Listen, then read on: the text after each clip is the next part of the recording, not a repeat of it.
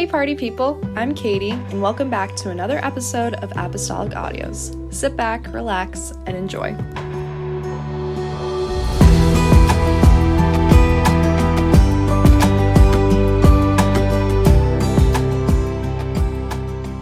Hey guys, it's been a hot minute. So I hit a very low point in my mental health. I'm okay.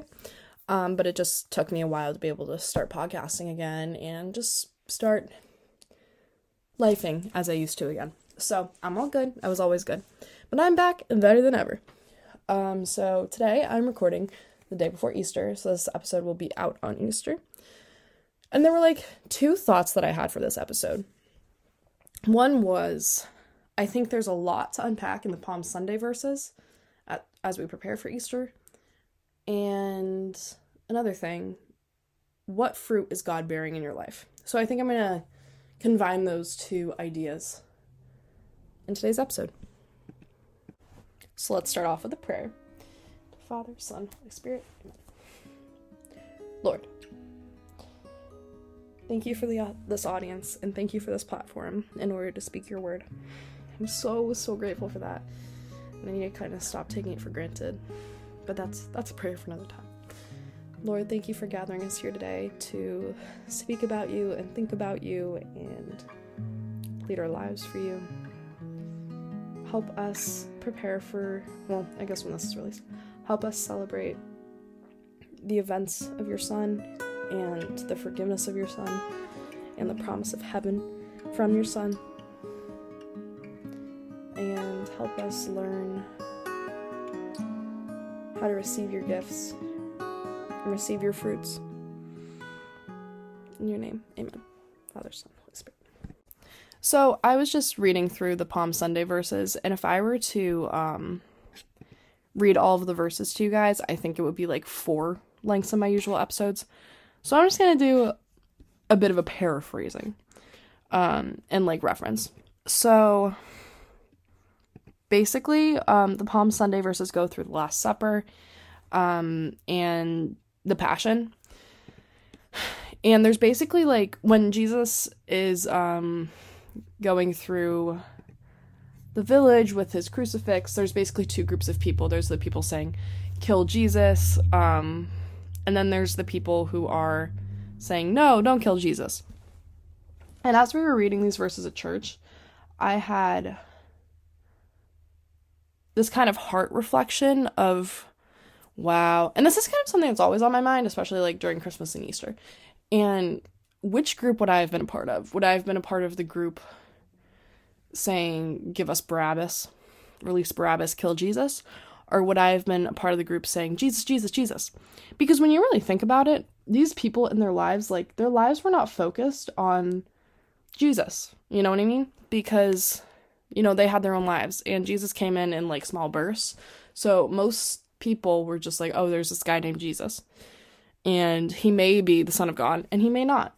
And so I think it's really not easy for people to believe in Jesus nowadays when there's so much proof and so much testimony and so much openness about Jesus. But back in the day, that would have been really hard, because at that point there was just this guy walking around doing miracles. You weren't really sure if he was crazy.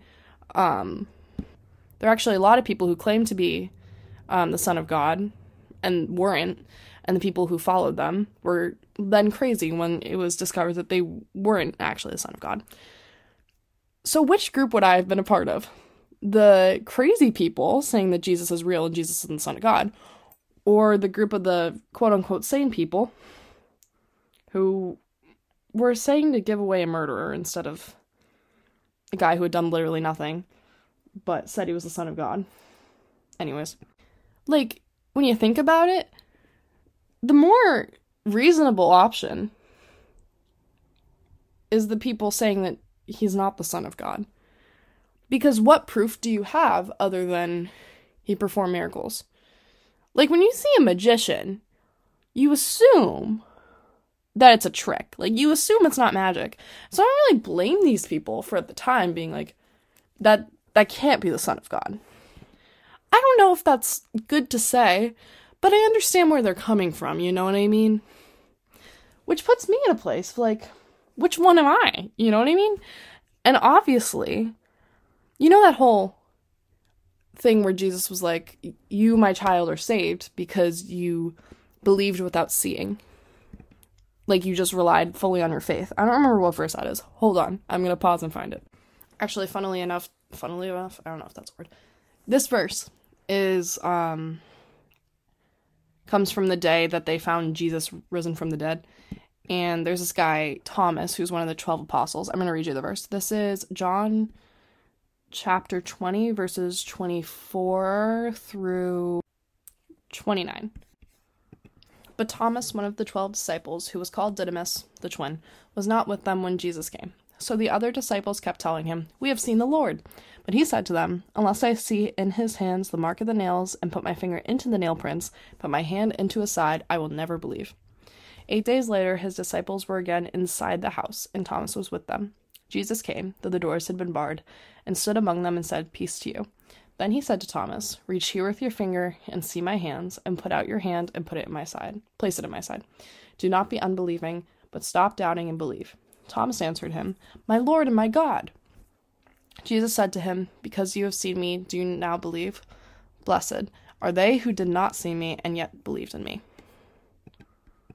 So yeah, even one of the 12 disciples needed to see that Jesus was Jesus in order to believe in Jesus. You know what I mean? Like, it's really, really hard to be a part of the, yes, this is Jesus group. You know what I mean? And I'm not trying to excuse the not Jesus group, but I think it's a really important heart posture for us to understand how hard it is to see without believing. No. Got that messed up. Believe without seeing. Oh my goodness, guys. It's pretty obvious I haven't podcasted in a while. And I think this also connects to how a lot of people are like, "Ugh, Eve, you're the worst. Childbirth wouldn't hurt, and we'd have heaven if you hadn't eaten that apple." If you were Eve, you would have eaten the apple too. To be completely honest with you, because we give in to sin every single day, just like she gave in to the devil literally once. I think Easter is a great time to reflect on believing without seeing and having faith, even when in the seasons where we feel like God isn't present. I think I just got through one of those, and then, well, I guess I'm just going to throw something random in the middle of the episode, but I recently commit to the University of Notre Dame. Never, ever in a million years did I think I would get in there. However, it was in fact my dream school. And I had a lot of doubt in God that I could get in there, because I applied early decision, which basically means if you get in, you go to that school, no matter what the financial aid is, you are going. I did that to the Villanova University because I thought it was basically like Notre Dame, but I had a better chance of getting in. Well, I got hard rejected, and that threw a wrench in my plans for a minute there. I still hadn't applied to Notre Dame. Notre Dame's a really, really hard school to get into, and I completely just doubted God that I would not be able to get in. He would not be able to get me to get in. It was just not going to happen. Like, there was no force, including God, where I could go to Notre Dame, even though I just had this feeling of peace on that campus that I felt at no other college. I knew it was the school for me, but I just doubted that God could do it for me. I did not believe without seeing. And God still proved faithful, because I remember I had this moment when I was driving back from visiting that campus about 14 months ago, and I was just like, "God, I put this in your hands. I know that if I am meant to be here, you will get me here.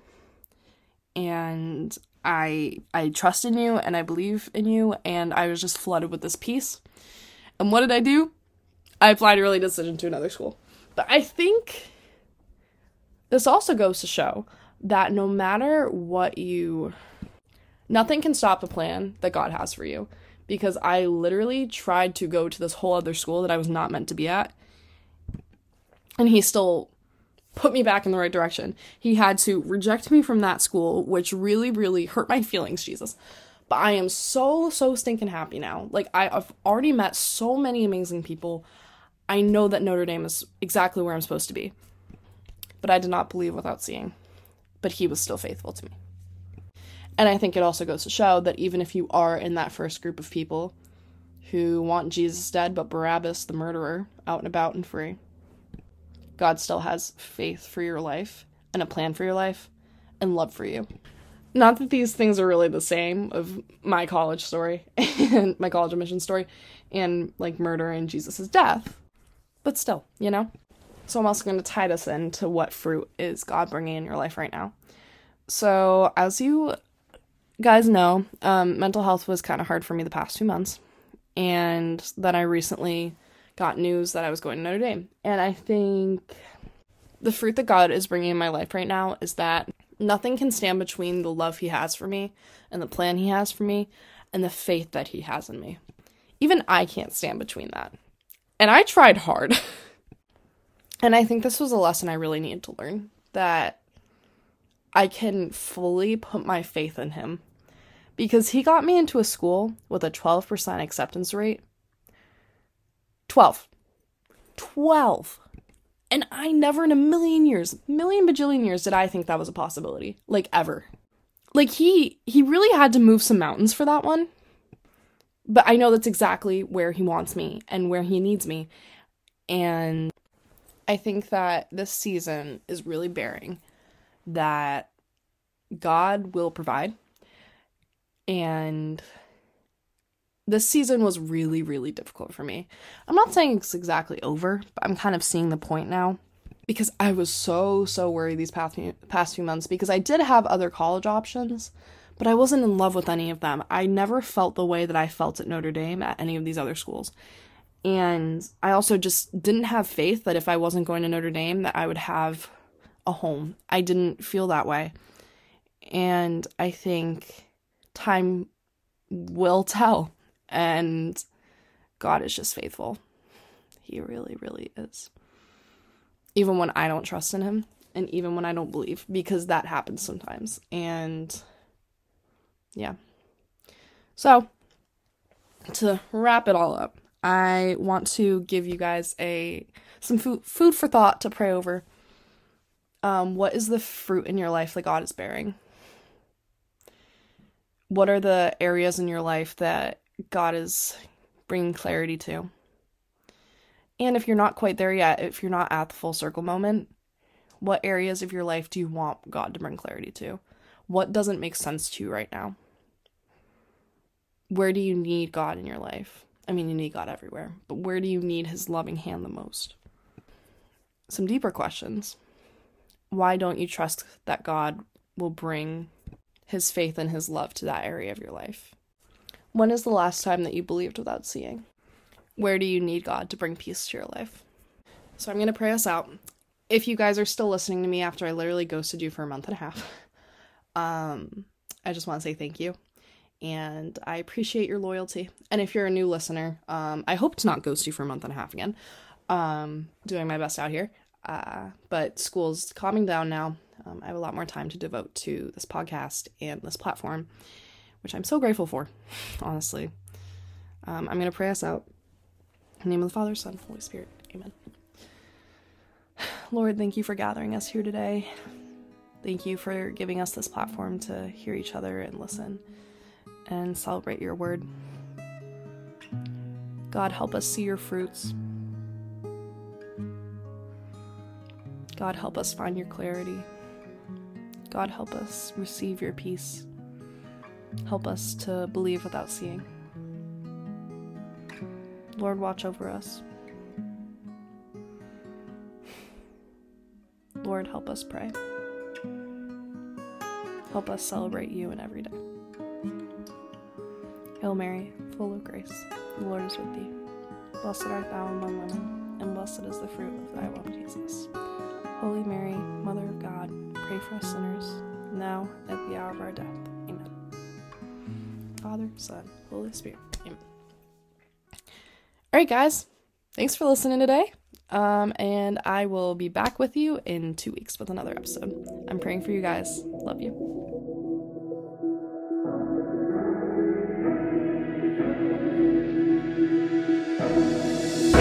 Thank you so much for joining us this week on Apostolic Audios.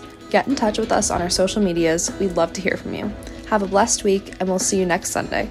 Keep us in your prayers. You are always in ours.